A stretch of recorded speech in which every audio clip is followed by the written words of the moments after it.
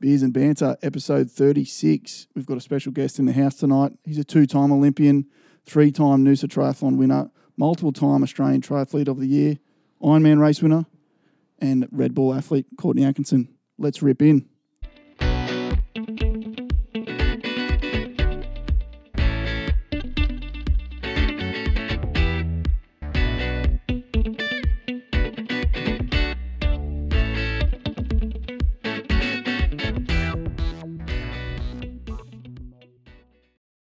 Courtney Atkinson, welcome to Beers and Banter. Thanks for having us.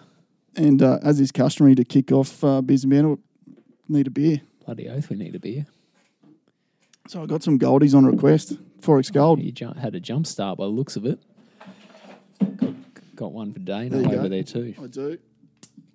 There you go. We are social distancing today, so I'm pretty sure there's 1.5 meters between us. Not impartial to the old gold either. We got Dane Murray in the background. I haven't mic'd him up tonight because he's a bit too chirpy, but actually, would you believe this? I had a bloke tell me last week that Dane Murray was the most underrated cyclist on the Gold Coast. He taught me everything I know. Thanks for joining us. It's first one back. I'm a little bit rusty, actually, so bear with me. Really enjoyed sort of looking back over your career in the lead up to this, but how have you been going over the last couple of months? It doesn't seem like you're the kind of bloke that sits still for very long. Yeah, no, I mean, I consider myself pretty fortunate over the last few months. It's been, quite busy. I mean, obviously outdoors has been a lot harder to get out, but, Yep. We're lucky here in Queensland. We've been able to get out. Still, obviously exercise has been one of the few things we can do. So, when your job, I suppose, and everything I do still revolves around being an athlete, being able to get out there every day is a good start. I've never seen so many people on the beach at this time of year. Hey, you want to see the forest? Man, I'd like to own a bike shop at the moment. Bikes went through the roof. You can't buy weights anywhere. What else was there's a whole heap of things that are actually booming at the moment. 100%. Oh, it's good for society, right? Everything from such an awful situation for so many people.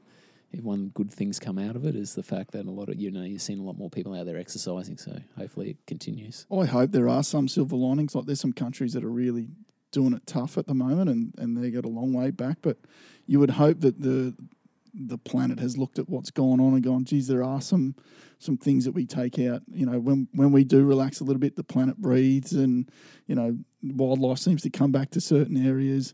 I read an article today. It talked about basically a lot of cities are going to fast track bicycle lanes and pedestrian lanes because they're noticing that there's actually not enough room on the pavement if everyone decides to walk everywhere. So that could be an interesting change in some of the metro areas to see less cars and more bikes and pedestrians. 100%. I mean, the first thing is you can see the Himalayas now from some cities, which is just goes to show how much what we're doing to the world, right? But it's obviously there was a bit of a reset and people jumped on the bandwagon of exercise. But if I suppose 60% of them continue along that lines, I think it's going to be good for society, right? And good for our health system and everything else. Let's hope more people start riding and running. Do you think the inside gym might struggle after this? No, I think there's going to be still, you'll get your core people who love going to the gym, and once the offices get back to a bit of normality, that suits some people's lives. But I reckon there's a percentage too also realised, if you go for a walk in the bush or in a rainforest or up in the hills, it's a pretty nice thing, and it's an alternative to just pumping out the iron. It's good for your mental health as well, just getting outside. Of a bit of bro science, I've heard a lot of stuff that they reckon vitamin D is really good for this thing, that people that are vitamin D deficient have really struggled harder than most with the COVID-19 thing. So could be a part of the reason why Australia went so well during it, or maybe it's just good management. I don't know. Yeah, maybe. No facts here, just it's speculation. It's not really science. You go out in the morning, or if you're in the surf, in the sun, or whatever, you feel good. And I think a lot of people there's a lot of talk around health and mental health these days, and the reality is, if you put yourself outdoors more often than not, you're on probably pretty good track to feeling pretty good. I found it interesting that they're worried about surfers, and I was thinking that is the last place that you're gonna swap germs out there. Like you're very rarely hugging or high-fiving in the surf, and you got covered in salt water and sun, and yeah, I didn't see it. Yeah, but I mean, on the flip side of all that, right, it comes back to you've got to have majority of the people, toeing the line, doing the right thing. And, in the end, we've come out of this amazing so far. So far. Again, we're not right through it, but we've come out amazing compared to what could have happened. Yeah. So it's easy in hindsight to look back and think, why did we do that? Or, we could have been out doing, we couldn't have stopped. We could have not stopped as much as what we did, but then on the flip side, if we went, the other way, we'd be sitting there having a different conversation. It's hard, and that's why my opinion on the whole thing flip-flops every day. I go, geez, this was unnecessary, and then I go, oh, geez, I'm glad that was that way. When you start to look at some of the other countries and what they're dealing with at the moment. But do you get any time for just some couch time? There's lots of documentaries and plenty of TV shows out there at the moment. Oh, bloody oath, yeah. I'm not impartial to Netflix, like everyone, but I suppose when it comes to TV and whether it's gaming or whatever it is, for me, that's a little bit like my meditation as well. Yeah. So people want to chill out, completely zone out. Well, I suppose when you're out running and spending, a fair bit of your time outdoors, to me, you're doing a lot of thinking and you're out there on your own or, I suppose isolating or you're out in nature, all those types of things. And to me, that's mental health for me. Yeah. That's why I go out and, I probably enjoy running a little bit is you get out and you can kind of just think or you can kind of zone out and not think at all. And then on the flip side, when I watch something like Netflix, you don't think at all. You just... That's in a way as bad as it is to say a bit of meditation. Did you see the big one that everyone's talking about, The Last Dance? Have you watched that? Yeah, absolutely. Yeah. Crazy, and one of the biggest documentaries of all time, I would say. So much hype. Weird that the Luke Longley has basically stayed right out of the limelight there. It seems by choice, but they tried to say that was a budget issue. I'm thinking they can have Steve Kerr's mum on the thing. That there's got to be bandwidth for the starting center of the Chicago Bulls. But I've watched them all. I signed up for a free Amazon Prime just for 30 days just to watch a movie, and then realised that the Test, that's a really good one. Starts with Justin Langer as he takes over his tenure as Australian coach, and he's softly for the first couple of weeks, and then just starts ripping in because they just keep falling over. The batting lineup just keeps falling over. That and the Kelly Slater one was really good. Momentum Generation. Have you seen that? I've seen Momentum Generation. I can't say I've seen the cricket. Have you seen the cricket? No, I haven't seen the Slater one either. But I've heard of it. Yeah, I mean the one that kicked them all off really was the F1.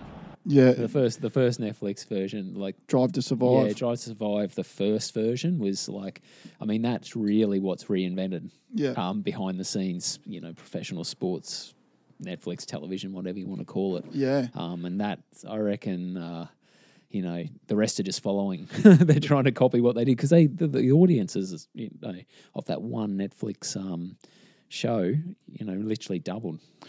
It was funny. The drivers would say things thinking that it'd mean that they'd cut it out. Like some of the things Ricardo said to the camera, thinking that that'll just end up on the cutting room floor, and they played it. It was some of the behind the scenes stuff where they clearly they'd forgotten that they were mic'd up. Like they'd disappear into a room, but they were obviously still wearing the camera crew's mics, and it's some of it's great. Like drivers carrying on, and yeah, it's all the stuff you want to see on the coverage that.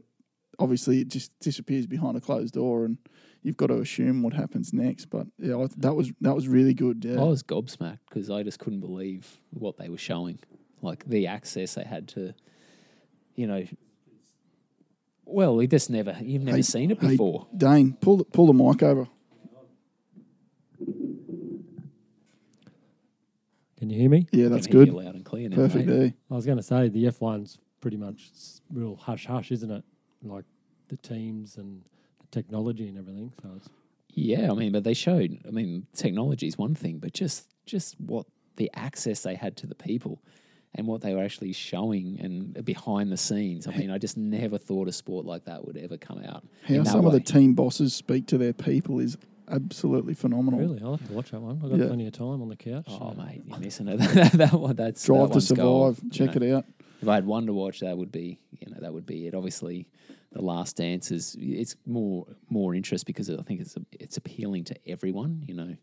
your wife at home can watch it and still have interest in it, even if they don't, not super into sport. Whereas, F1, I think you've got to probably have a bit of both, be into sport and also kind of be just interested in, just what was it? Craziness, really. How much pressure was on some of those young guys, and you can just see it building and building in. I think it was Gasly when he was in the number 2 seat at Red Bull and just really, really struggling with how much pressure Max is at the top of the field, and he's just struggling below teams that he should be in front of. And then they punted him to the number 2 team, and he actually started going better. So it's just really interesting, all that behind the scenes stuff and how they speak to him. And it's like they probably earn their bucks, those guys, to a degree. 100% earn their bucks. And then also, if you think even just 5 years ago, sport's just been flipped on its head. You'd never see the behind the scenes stuff or the personal stuff that people are showing these days. And, I think you find different sports people have,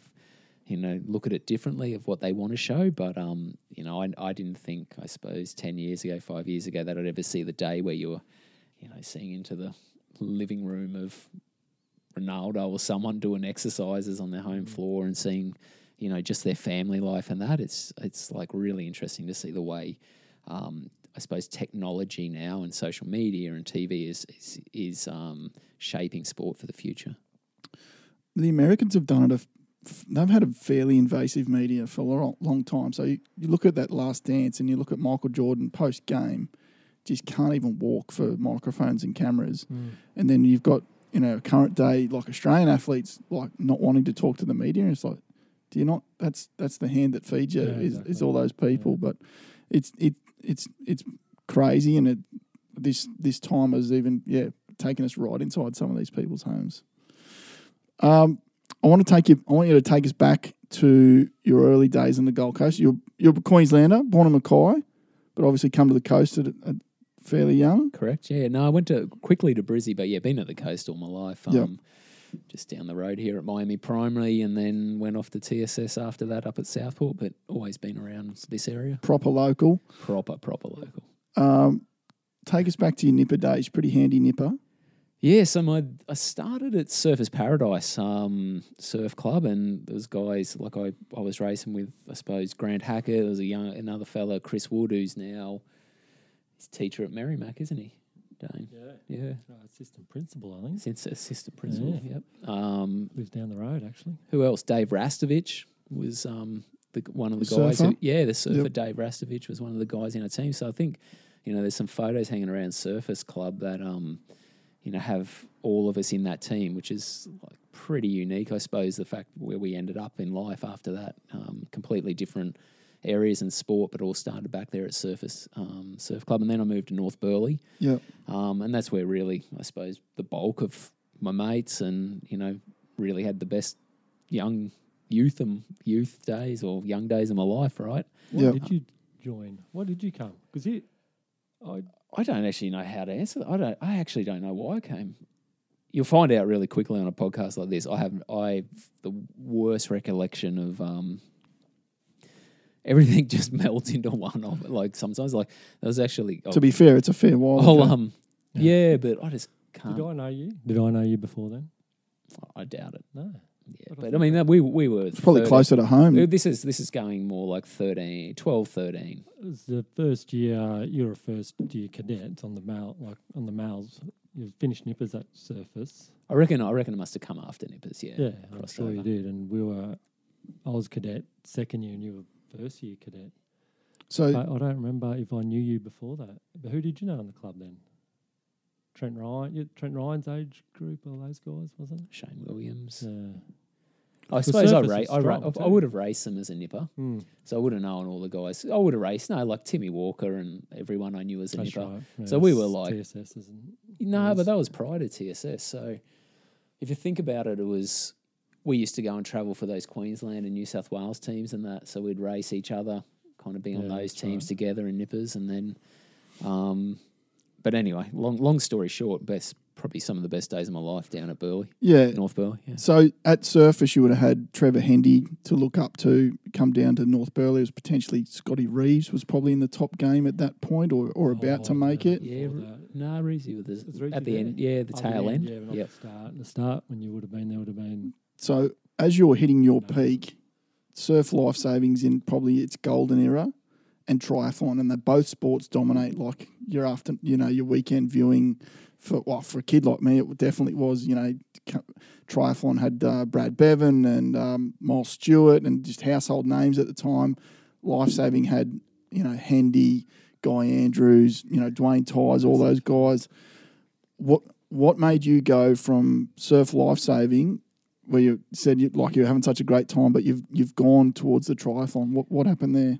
The Southport School, TSS, happened. Yep. So I went up to TSS at the beginning of high school and had no idea I could run. So up to that stage, like all through my young days at Miami Primary, I was an all right endurance athlete, but I was a swimmer. So when I'd go and run the 800s or the cross country, I wouldn't do too bad, but I was definitely not winning them. I can remember doing 800s over here at Pissy Park and being like, half the field back from the guys winning in the grade. But for some reason, when I arrived at TSS, we went off on a school camp up the back at Canungra. Yep. And as part of going to school there, we used to do Army Cadets. Compulsory. So I think that first year we went on camp, literally in the first or second week of school, we had to run every morning this loop in our cadet boots. First morning we did it, training. And then the final morning of that week, there was a race. And literally you won this like perpetual trophy of an old like army boot on a stump, which had been passed down over years and years at the school. And I won it. I don't know why, I don't know how. It just like, I was so fit, I reckon, from years and years of swimming, that it got me through the distance. And from literally that day on, I was a runner. Yeah, right. So then I went through really quickly to like national level, so racing. Guys who then went on, I suppose, to race Olympic Games in our marathoning, in our marathon teams. Yep. I'd race them at national level. And then while I was at high school, there was a guy named Greg Redan who was, I think, the highest place triathlete at the Hawaii Ironman. He was a teacher at the school, kind of put two and two together that I could swim and run all right, put me on a bike. And I remember I used to go around in winter like in tracky pants when I was first on the bike. And, mate, by the time I left high school, even before I left high school, I was already, ripped off overseas racing triathlon. So it wasn't so much that I made the choice. Yeah. It was just all opportunity. Because something me and my mates like to do is, I was never any good at the surf club. I arrived there late. I'd played footy, was half decent across the sand, so I was a bit of a beachy. Like by the time I'd arrived in surf life saving, I was too slow in the water to be any good. But I do love the sport, and I think it's got to be the most Australian sport there is. AFL might argue with it, but I don't know. On the beach, summers on the beach is just, to me, is the most Australian thing you can do. But I wonder where did surf lifesaving start to nosedive, and triathlon still, it's a global sport. I understand that side of it, but in Australia, surf lifesaving just really struggles for any sort of attention nowadays. Yeah, I don't think it will matter what I say. I'm going to probably put myself in the shit here some way or another. At the Olympics, yeah. That's what I remember. The Toby's before 2000. That's when triathlon 2000. was first in the Olympics. 2000, yeah. Yeah. So that went Olympic sport. They got all the funding, all the attention, and Uncle Toby's pulled the pin. I guess it's a money aspect too. Like you Australians, and I think it's really Australian, but people that live more than 10 k's from the beach probably doesn't even register for them. Whereas triathlon, something you can do in any town, any place in the world. I think that's what I was going to say. The bigger problem for surf life saving, I suppose, was that it wasn't global. There was always that Nutrigrain ad with the dude had the wheels on his paddle board. Do you remember that? That's not real. Country somewhere. No. But globalization, Yeah. Triathlon and surf life saving, when they coexisted here in Australia, you didn't have there wasn't that ease of international travel. Even there wasn't international sport. That was all that existed, and you could only really watch what was on TV and put in front of you. So that's what you know on a Sunday, you were given triathlon to watch, or Ironman, or cricket, or whatever it was. We used to follow each other too, sometimes on the same channel. Well, we actually the same events. we joined it for 1 year. We joined together, so we'd literally race at the same beach, and they were like amazing days, and like it was the way it was around like an Australian sport. I think that, we'll never have that again with globalization. But to answer your question, two things. The Olympics happened and the fact that triathlon just was a global sport. I mean, it was being raced all across the world. It was strong in America. Hawaii, I mean, even the Hawaii Ironman, outside of Australia, Ironman is actually triathlon. Yep. But that had nothing to do, I suppose, with where I was going. I started off purely just wanting to race. Like, I wanted to be like Trevor and those guys in Ironman, but my chosen sport was triathlon. So I spent pretty much my first maybe 8 years, all I wanted to do, all I cared about was trying to win the races that were on TV. Yep. And that's how we made our income. So like straight out of school, I spent the rest of those 8 to 10 years racing as a profession, and then the Olympics happened, and then after that, it just, we spent most of our life overseas, I suppose. So you sort of got from memory, and I'm trying to think back, you're one of those sort of never say die. It was sort of like you always were just waiting for you to come from the clouds to win a race at times. Is that wrong or no? No, I think that's pretty wrong. No good. I go down pretty easy, I reckon. No. I reckon your big one was the first one you beat Bevan at Southport, wasn't it? Where you just pipped him. Southport, Broadwater car which is park. maybe what I'm thinking of. When you look back at it, I reckon there was a bit of a dodgy arm in there, maybe. We're racing pretty close back in those days. You're being modest. Yeah. Because I think you were still at school then, mate. I think you were still in grade 12. I think I was 17, and grade Bevan 12. was the man, and you pipped him at the dead set. But what people don't realize, you talk about more how things happen, and it all sounds, like you said, easy now, and you just like kind of laugh over it and glaze over it. But the story, I used to literally get up so we used to swim down here at Miami Pool with Dennis Cottrell, and we'd be in the water at 5:30. Would have been a fair squad back then too. Yep. And I used to get up prior to going swimming, ride my bike from Mermaid Waters here up to the Southport car park, because I knew there'd be no cars in there in the dark with lights on, and literally just ride laps of the course we were going to race. Like for 40 minutes. Because, and I think now if I had a kid, well, I do have kids, would you let them ride up at 4:30, leave home at 4:30 in the morning in the dark into the Southport car park, which used to be the car park, it's now probably the swimming pool. And I used to ride laps there with a headlamp on my own in the dark, and then make it back down to Miami swim pool, jump in the water at 5:30. And when people go, you won your first race, and they think, it's all easy and that, I used to ride down there, twice a week and just lap around this 400-meter course. So I knew that I would be better in the corner than anyone else. So what I'm trying to work out is, because I don't have that mindset, I was a sprinter. I was good for 100. And then was gone. No endurance. As soon as I was cooked. Same as footy. Good for a couple of hit ups. Then I'll be looking at the bench I'm good to go. Swap me out. Where does that gritty, never give up endurance mindset come from? Are you born with it, or is it made? I think it's definitely you have genetics for it, but then it's also trainable. From memory. It was you had a pretty handy family. Like your brother and sister were pretty good at sport too. Oh yeah, I mean we're all okay, but I think it's very to get endurance sport you can train, right? 100%. I mean, look at Dane started riding. What age did you start riding your bike? 20s, early 20s, maybe mid 20s. Seriously. I mean, when we first went, because we were mates, we first started riding bikes, and Dane helped me train for a lot of my later Olympic stuff and was probably my main training partner. Yep. But just purely from going out and just riding and riding, he just got better and better and better over time to the point where he probably would outride me when he got so serious on the bike that he'd keep going. But that's just that's complete train. He had talent as a surf lifesaver surfer, all that, and then was able to. Bit of a stretch.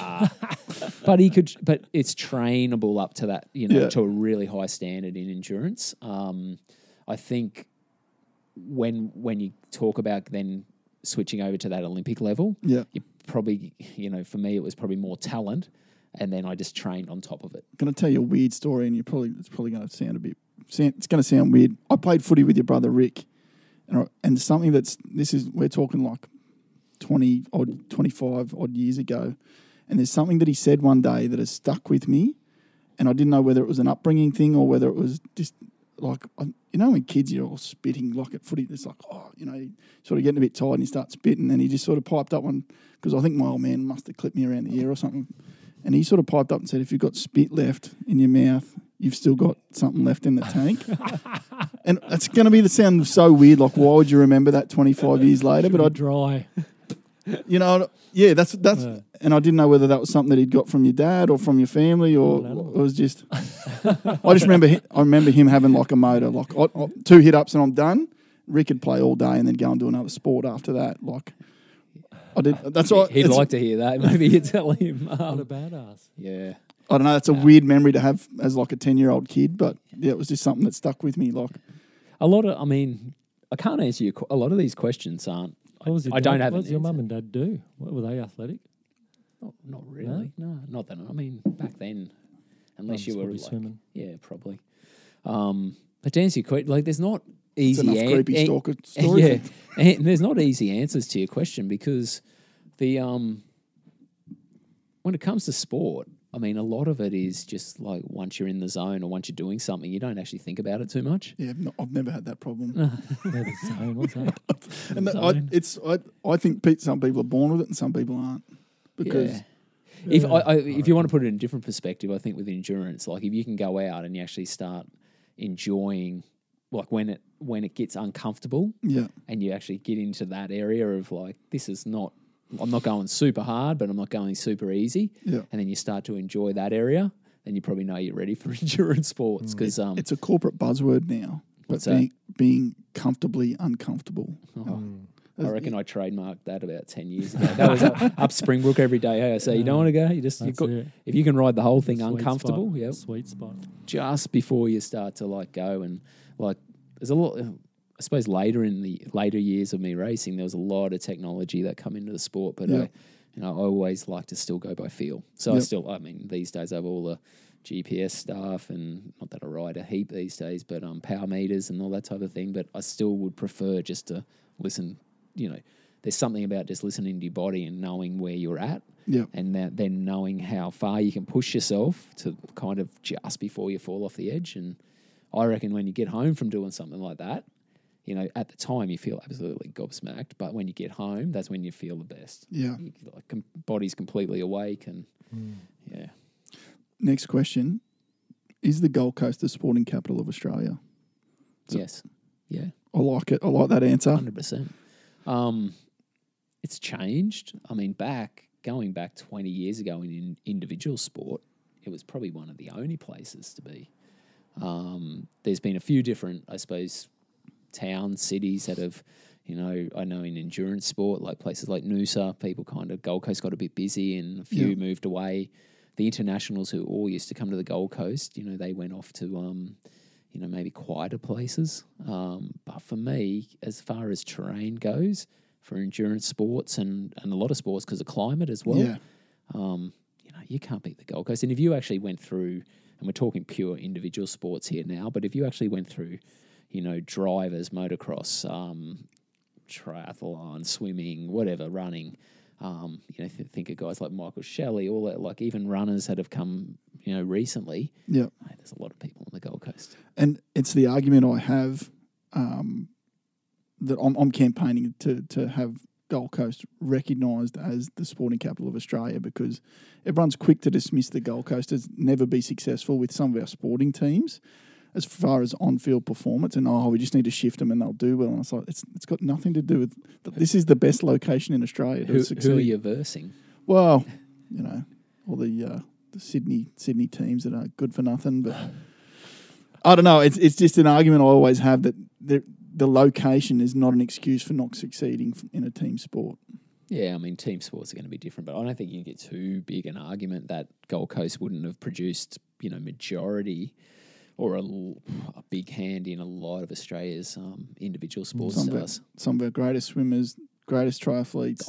Adam Scott, golf. True. Even if you go down to I think of just when I'm thinking even just school, you're thinking Adam Scott, you've got just lost his name, Chris Atkinson. Literally one of our only world rally drivers. Surfers, obviously, it's a no-brainer. I mean, surfers all have come down from down Cooley here. It's endless. All I think rugby, Matty Rogers. Yeah. Lost for words now. I've kind of forgotten them all. That's all right. You mentioned one. You mentioned one. Nathan Sharp. Yeah, lots of footy players. Kenny Wallace. Kenny Wallace. I spoke to him today. Actually, gave him a call, and these are all. Oh, Kai Hurst was doing a lot of his training. I think London Olympics. If you think about memories I've had, and Gold Coast memories. So with triathlon, when we go to the games, we generally wouldn't go to the opening ceremony because, being an endurance sport, you don't want to waste energy, and we'd always be training off location, not wherever the games were. But for London, it was I was thinking, I was in France at the time, only an hour flight away, and I'm going no matter what. So I flew into the village the night before, and literally they gave me a room with just Kai and Kenny, so two of them, and Cole Braun, Scotsman, who used to be at North Burleigh, who was Kai's swim coach and hung around North Burleigh heaps, him as well. So literally the four of us went out and marched in the opening ceremony together and got to stay in the village that night together. And that's Australians and Olympic Games in London for Gold Coasters that we just used to, knock around as kids and hang out. So it's pretty cool. Yeah. You mentioned one of my other favourite places on the planet, Noosa, before. You're a multiple-time winner there.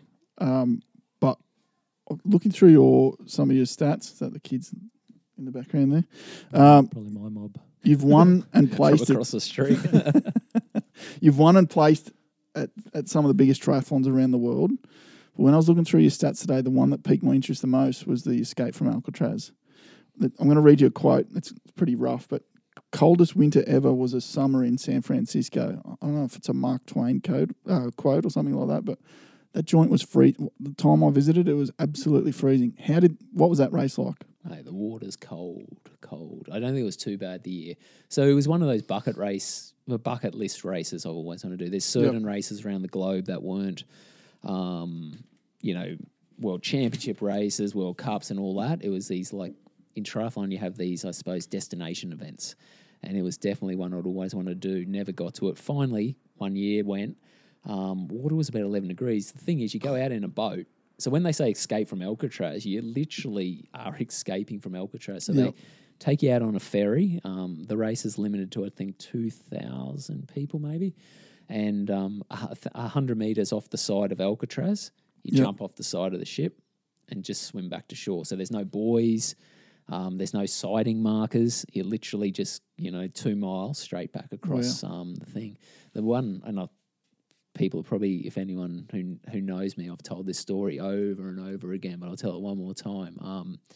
The thing is, obviously, the harbour's pretty well known for great whites, right? It's not through that area, and that was always my thought process of swimming there in a black weddy like a seal. Because the seals are all. Have you been there, Dane? No. So you go to one of the piers just there, and you can smell the seals before you see them or hear them.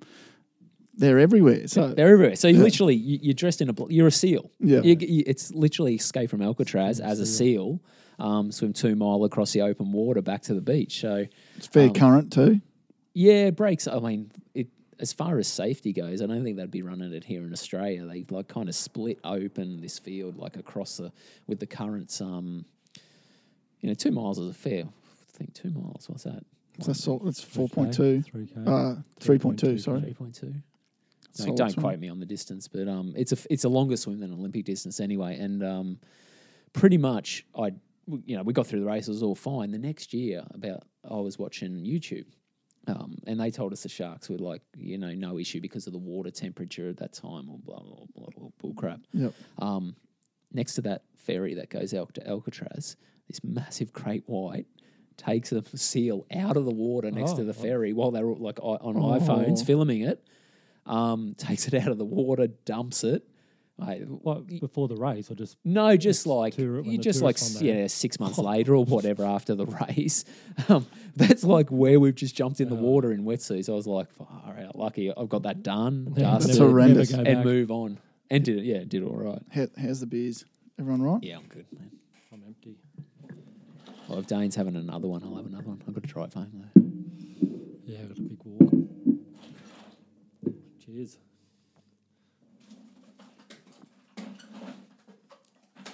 Did you win that? One? Nah, I got second. Who won? Second. I do remember watching it. American? No. American. And no. Potts? Yeah, that's right. Andy Potts. So probably one of the, if you went the 3 bucket list race or 3 bucket list races I've done would be Alcatraz. Yep. Coast to coast in New Zealand. So an adventure race across New Zealand. That Dane come to. Yeah, I did that one. Dane come and handled for me on that day. Literally, you can tell the story of the long day, but for us in a boat. So there's a 70-kilometre kayak paddle, whitewater downriver kayak, and it took me 5 hours. Anyway, Dane had to drag me out of the boat. Yeah, literally, pull him out of it.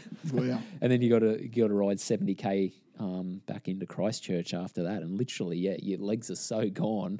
Your handlers, so in this case it was Dane and one of the other just fellas. numb from sitting there. 5 hours. 5 hours in a sitting on a like a carbon fibre seat in a kayak or fiberglass seat. It was awful, but the terrain and the scenery, as far as the race goes, you just never get it. And the fact it's like historic that you cross New Zealand in a day. Are you Australia's Forrest Gump? No.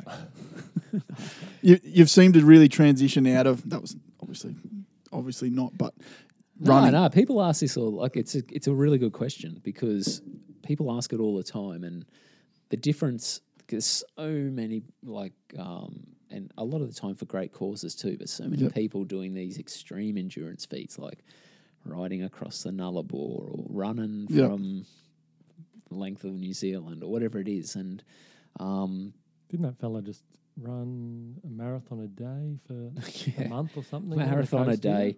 It just doesn't interest me. And I'm pretty brutal about it. Because I've come from a racing background. Yeah. So everything I do, I still need to have some form of element that it's like either damn set just so hard. Not hard because you're going to be out there for 40 days, but hard because, this hill to get up it is, a challenge. Yeah. And always wanting to do it hard, or just completely the opposite of I'm doing this because it's just such nice scenery. I'm going to take my time and enjoy it and film it or whatever it is. And we do a lot of that these days too around filming for tourism, but they're two completely separate things. I either want to enjoy it or I'm like in a race situation or doing something for the sake of doing hard. This whole idea of just doing stuff really, I'm not Forrest Gump. Fair enough. What was your third? You gave us. You gave us Alcatraz, coast to coast. What was the third you're going to give us? I just said 3 for the sake of it because I was thinking of 2. But what would be a third one? The other big triathlon I suppose I did was London Triathlon, which goes around up to Big Ben. Which you won that? Yeah, won London a few times, but it's kind of historic in the sense of the course, but it's not really that interesting. What would be interesting? Did you do Kona at all? No, never did Kona. What was the one you did in? You know what Thailand. Part of the swim was open water. Then you had to swim. That's right. Yeah, that was at. We did one in Phuket where you swam. The first half of the swim was in the ocean. Yeah, that's pretty cool. Got out. You got out, swam across a lagoon. So if you imagine you're in salt water, so it's like, quite buoyant and holding you up. You run across this little island, dump in the fresh water.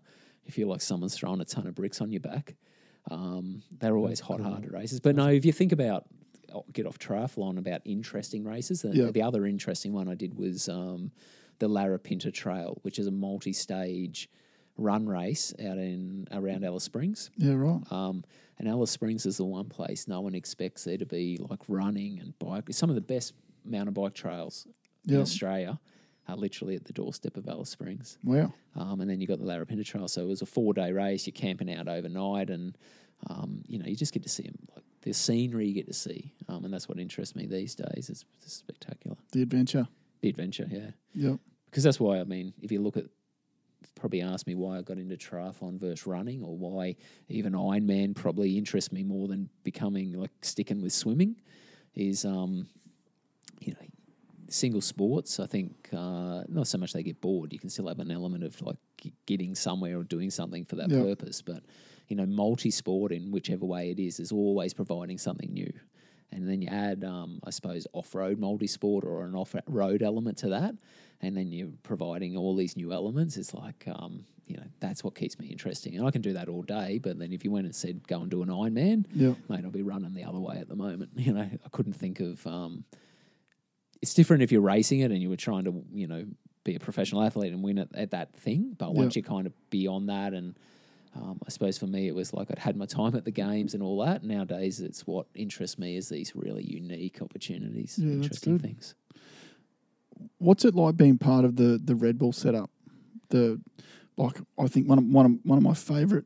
He's not there. Excuse me, not there at the moment. But Daniel Ricciardo, being a Red Bull athlete, and looking through there today, you got Mick Fanning. Mark Matthews is another one that I find really interesting. He spoke at a corporate. What's it called? You heard his fear speech. Yeah, it was amazing. Yeah, what was it? Conference. It was he spoke at our company conference. Just for where I work. Yeah, right. He came and spoke at our Schneider conference. Yep. And his story was amazing. And he's talking about like being nervous about public speaking, but he's surfed Shipsterns Bluff and the injuries that he's got and coming back, and then you got like Casey Stoner, Craig Lowndes, all like huge names. Like, and every now and then it looks like you guys get to catch up. Like, what's it like being part of that setup and having access to those sorts of people? It's like it sounds. Yeah, it's amazing. They provide. I suppose they're the one company that's provided the variance in athletes from different areas, and they're generally just one there's a couple from different, like the same sport, but generally it's just from all these unique different sports. And you've probably mentioned the better known athletes, I suppose, or let's say the bigger sports that the public might know. But then if you go into like the other sports, say support things like hang gliding, BMX riding, even like nowadays the downhill mountain biking, canoeing.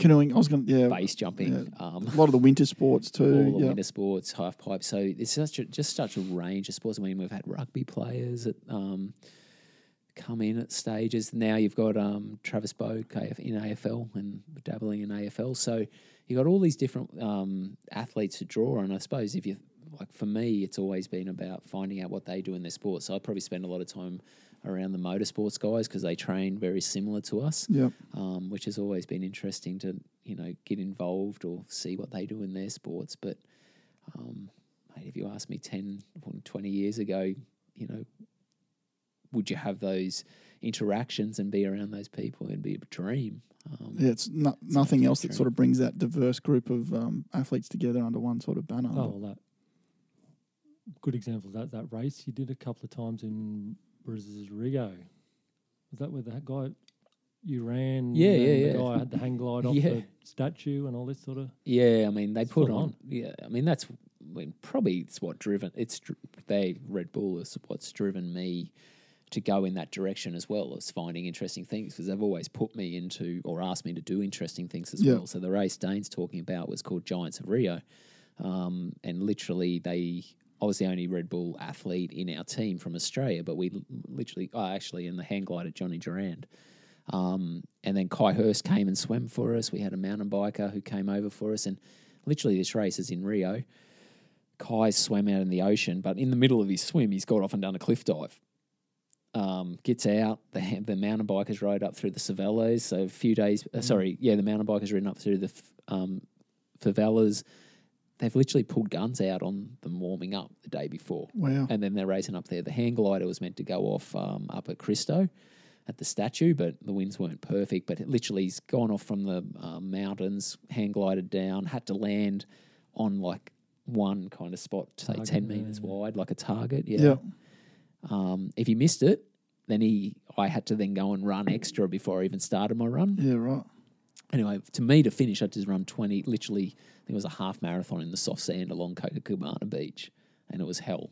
But that's what they call me to do, I suppose. And in amongst that group, do you think they're all really talented, or do you think they've all got that success mindset? Like trying to get back to that recipe for success, like do you see common traits amongst all those people? Yes and no.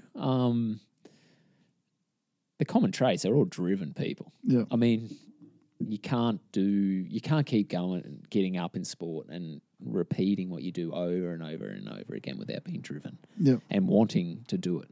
I think I do believe now with a bit of hindsight, there's two types of athletes.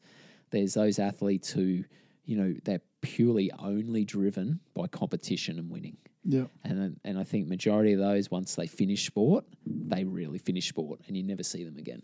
Yep. Because they didn't really have a love for sport. They had a love for winning and they had a love like this competitiveness about them. Then you have the other side of sport, and I suppose it's where I fit and where I probably get along with guys and girls who are very similar to me, is we probably love sport and happen to be good at it. We're competitive because that was the nature of what it is, but we never stopped. So I don't really consider I've ever stopped and retired, because I've just found the next thing I want to do and the next thing I want to do and try to do that at a reasonably high, at a high level. Yeah. And it's kind of sad a little bit to see the guys who are so competitive and driven, like overly driven just to win. And you see it time and time again, those ones, people who will just do anything to win, and as far as cheat even. But anyone come to mind? It's all right. No one listens to this podcast. People have come and gone. I mean, you know them because you never see them again after their time. Yeah. After when they finish sport, they don't continue in sport. They'll completely go off in another direction. But for me, what the beauty of sport is, whether you're doing it competitively or at that level, or you've just grown up in the surf club your whole life and you just love sport, you've still got that, that's the bond. And that's what continue. You keep fit, number one, but it's all about like the friends you make through it and that. And that sounds like really corny, but it's true, because I know a lot of the people I kind of hang around or still do sport with, we all didn't start in the same sports. We cross over all the time, whether it's from surfing to running to surf lifesaving, now to cycling. So many people getting out mountain biking now. It's great because it's something that I've been doing more on my own, and now we're starting to get everyone crossing over to that. Cycling's another thing that seems to have exploded on the coast. Like a lot of good cyclists here, or is that that was something someone asked me to ask today about what you thought of the local cycling scene on the coast. Well, it's always been strong. Like if you think of Robbie McEwen and all, the guys who rode the tour around his time, Nick Gaze, they all used to train here on the Gold Coast throughout summer. So, of course, they had to be in Europe for the rest of the year. But, Gold Coast has got the best terrain, some of the best cycling. Gold Coast gets dismissed as just being the beach, but not far that way. There's some really nice hills and some great locations. Man, you got Melbourne's probably the biggest in Australia cycling scene. Yep. And they've actually got the Dandenongs, and their climbs out there are nothing like we got here. You'd have to go out to sort of Melbourne. It's a fair ride to the Dandenongs, I'm guessing. I think it's about an hour to get there. Yeah. But here, 20 minutes from here, where we live, you're out Springbrook. You're out in the hill, half an hour. Yeah. Half an hour bike ride. You're out in 8-9 kilometre climbs. Yeah. Plus now people know about the hinterland a bit more, the hiking and the running, and Gold Coast definitely not just the beaches, that's for sure. But I didn't know that as a kid either. we started riding, really. Who's the next big name to look at in Australian triathlon? Well, you probably better ask someone else than me. I mean, these days I'm across so many different sports. I'll be completely frank, I don't watch a lot of triathlon. I kind of had a pretty clear cut. I don't think there's anyone really setting the world on fire, is there? No, I mean, you got some young guys. Matt Houser's obviously, super young and made the Commonwealth Games team and medal. The Tasmanian Jake Birthwhistle. Yeah, he's probably the. But triathlon's a really unique sport, and again, with hindsight, you kind of realise there's so many different sports within triathlon that it's hard to keep up because you have the guys racing for the Olympic Games, and a lot of that now happens overseas. So you don't often see them racing here. So unless you're really following it each weekend, and that's what your your sport of choice, you don't know where they're racing overseas. And then Ironman's obviously the biggest event. Yeah. And as far as mainstream goes, that's the one. But it's Hawaii Ironman, right? It's still the focus is always America or overseas. Yeah. So as an Aussie, it's unless you're week in, week out doing it, it is quite hard to kind of keep tabs on it. But these days, I mean, with what I do, like more day to day, I'm across so many different sports now that I have an interest in a whole range of things, and it's people you kind of hang out with in the sport you follow, like you would. Yep. The people you know are the people you follow, right? So unless you've got a mate or someone who's actually in that area, it's hard to follow. Something I found interesting going over the Noosa results was that the times aren't any quicker now than when they were in the 90s. And I don't know whether that's a course change or I just thought that maybe with like technology, the bike leg would be that much quicker or EPO, things like that. But EPO. Allegedly. Guys in the 90s, early 2000s, I don't know. No, you would think it'd be faster. Oh, yeah, I just would have thought that you'd see a progressive gain on the time like you do a lot of sports, but the times for the last couple of years weren't any quicker than what the guys would. Girls are. Yeah, right. Faster, aren't they? Girls are probably going faster, yeah. Oh, the guy, I mean, triathlon, it's how you race it, right?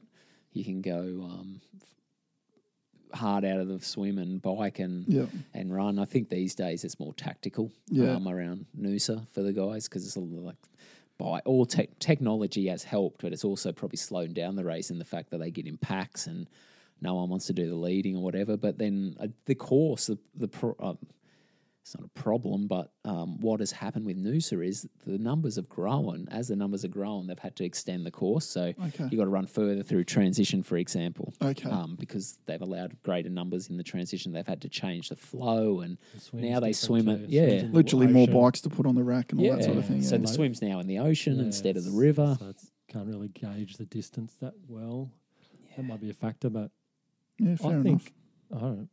They'd have to be going quicker. I mean, the sport... I don't think they're running any quicker than you guys did. Like local... Noosa's still a pretty local... Yeah. It used to be quite international from when you were doing it. It seems more local now as far as the top guys are concerned. Yeah. Definitely at the international level. I mean, what's happening now in like the Olympic Games competition... Yeah.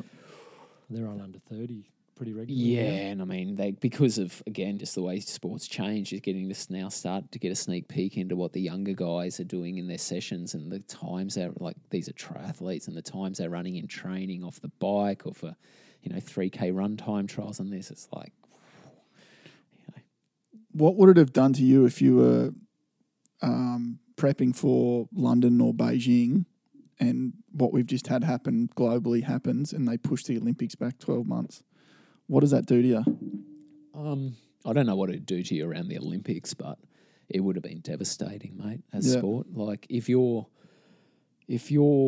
only thing is racing a sport, which mine was 10 years ago, my whole life was revolved. We were in this bubble. My whole life revolved around triathlon, training, eating, sleeping, racing, where you travelled, my family, everything. Yeah. Your whole life gets taken away from you. But in saying that, there's a lot of other industries that exactly the same things happen. There's not It's not just sport. But what amazes me more is like a whole. It's a sport across the whole board. The fact it got completely shut down. Yeah. I mean, that's one thing I never thought I'd see. Well, it's not been seen since World War II. Wars. Yeah. Yeah. I mean, even some sports went through the wars. Yeah. None have gone through. Horse racing. It's about the only thing. Horse racing, yeah. Australia's second biggest industry, Yeah, the third biggest industry. You know, the Olympics and all that missed the wars, but sort of sport was still Not many. There's only been like Yeah. 2 Olympics missed since 1896. Yeah, but you can think even like movies in America, they're still playing like local baseball, Yeah, like sport. Like you, Yeah, true. Well, you could still go would and have been still playing AFL during the wars here, like the VFL, whatever. Cricket at the time, and- cricket. yeah. But yeah, this has been unprecedented, surely. I just never like. It's just crazy to think when you look at it and think it just shut down for that amount of time and people couldn't touch each other. What and could have contact. happened if that NBA player didn't lick all the microphones? Like, it was a real house of cards after that happened. Well, what do you reckon? Off topic. Footy starting I do this the week. questions, Dane. Yeah, I know. Footy starting this week. Yeah, I'm pumped. They can tackle, sweating all over each other. Yeah. But cricket's coming back, and they're not allowed to Lick the ball. No, lick. well, not lick the ball, but not allowed to celebrate a wicket by having a, you know. That's to stop Faf to play Yeah. to putting his lollies on the How crazy ball, I is think. that? Oh, you can't give your hat to the umpire. Tell you what, mate, school pickup was chaos this afternoon. Wasn't it? Don't worry about Didn't tackling go each there, other in wasn't it? scrums. That's what I mean. It's- I guess the point is that they're all tested. I don't know. By the time Yeah, cricket maybe, starts, yeah. it could be either a non-event or we've had wave 2 and Yeah.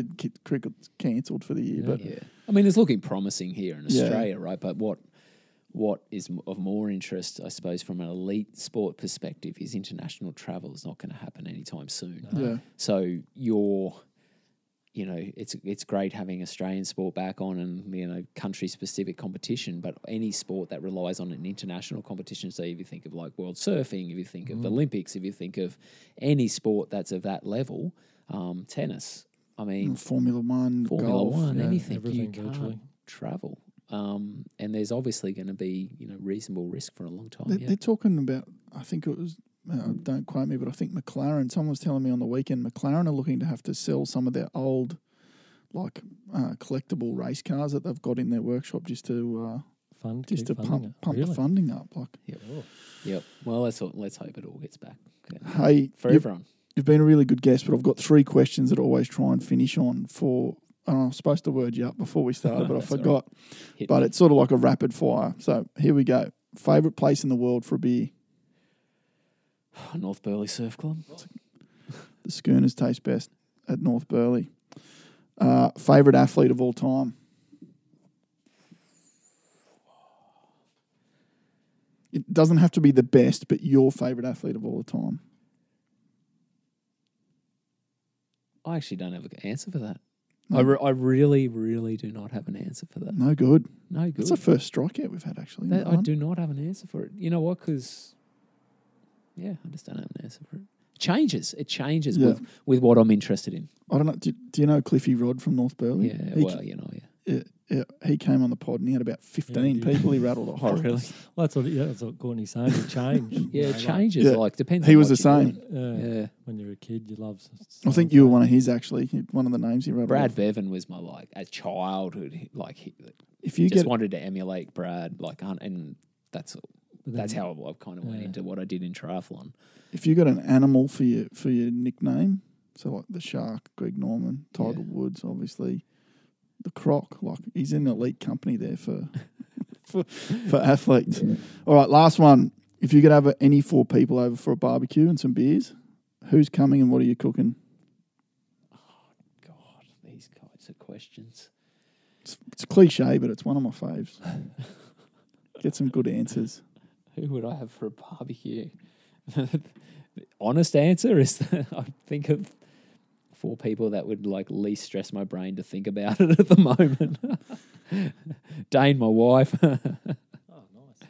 my kids. There you go, 4. Nah, Very good. Nah, I'm not. I'm taking the piss a little bit out of you, but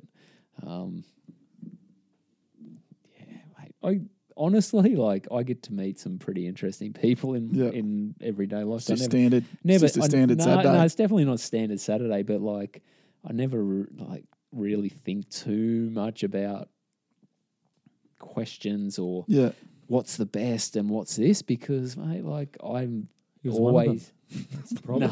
When you're one of them, definitely not. Don't have any heroes. He lies awake thinking about what he's going to do the next day right. to improve, and I'm lying there thinking about questions I can ask. It'd be interesting to ask, say, Michael Jordan or Tiger Woods that who would you have over, and they'd be like, well,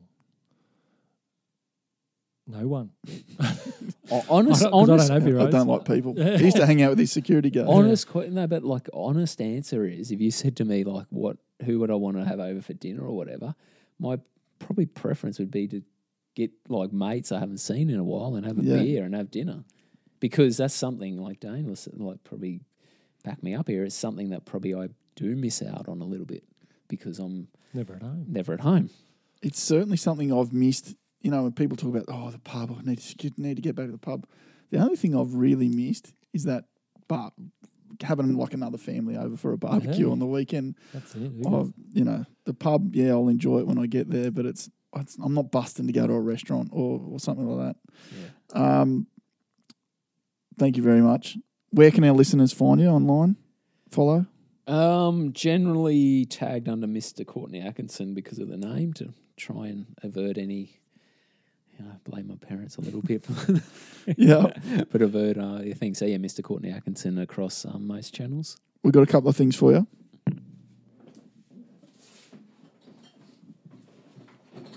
Got a 6-pack of Goldies for you. Oh, mate. I'll tell a quick story about Courtney and gold. I don't know if you'll ever remember. Hang on. 6-pack of gold. I reckon I know the story because Timmy Walker would never let me live this down. I've got a Beers and Banner hat for you there. Oh, sweet. And the guys at Gripstar Socks sent over a pair of socks. Nice. They're looking after us at the moment. So they're all yours. Now I want to hear this Forest Gold story. Well, when we were younger, we were going out nightclubbing. And we were at Billy's probably, where all the surf club people hung. And we had a mate, he's a TSS boy, lifeguard, Marshall Keane, who was a host at the Berlin Bar, which was, do you remember that? I remember Melbourne's. I remember being in Melbourne's when I was about 16 after Aussies. The Berlin Bar was like down this alleyway. It was like a bit of a... Just to know someone line up. Yeah, it was real sort of... Wasn't our gig, nightclubby like type of thing. So we all went there and Marshall got us in for free, took us to the bar and said, give these guys whatever they want to drink. And we're like, giddy up. I was vodkas, bourbons, all these spirits. And gets to Courtney, goes, 4X gold. I love it. The barman just went, okay. I think we got them somewhere in the back of the fridge. Gold's come back in. It went out there for a while. Yeah, Courtney's been on it for Milton Mango. Milton Mango's come back in. I was crossing over. We're on the ferry going over to Tassie, and thinking of all places to get one, and of course, in the ferry going, what is it? What's the ferry called to go over to Tassie? Spirit of Tasmania. Yeah, mate, stock and gold. Even down I'm there. starting to get on the gold because I can't handle the full strength. That's the killer with some of these craft beers, is that I've drunk gold most of my adult life, and then I've tried to just broaden my horizons and try all these different beers, but they send you for sick. Some of them craft ones are stronger than heavies, aren't they? Yeah, some of them. Yeah, some of them really knock your socks off. On that note, thanks for listening.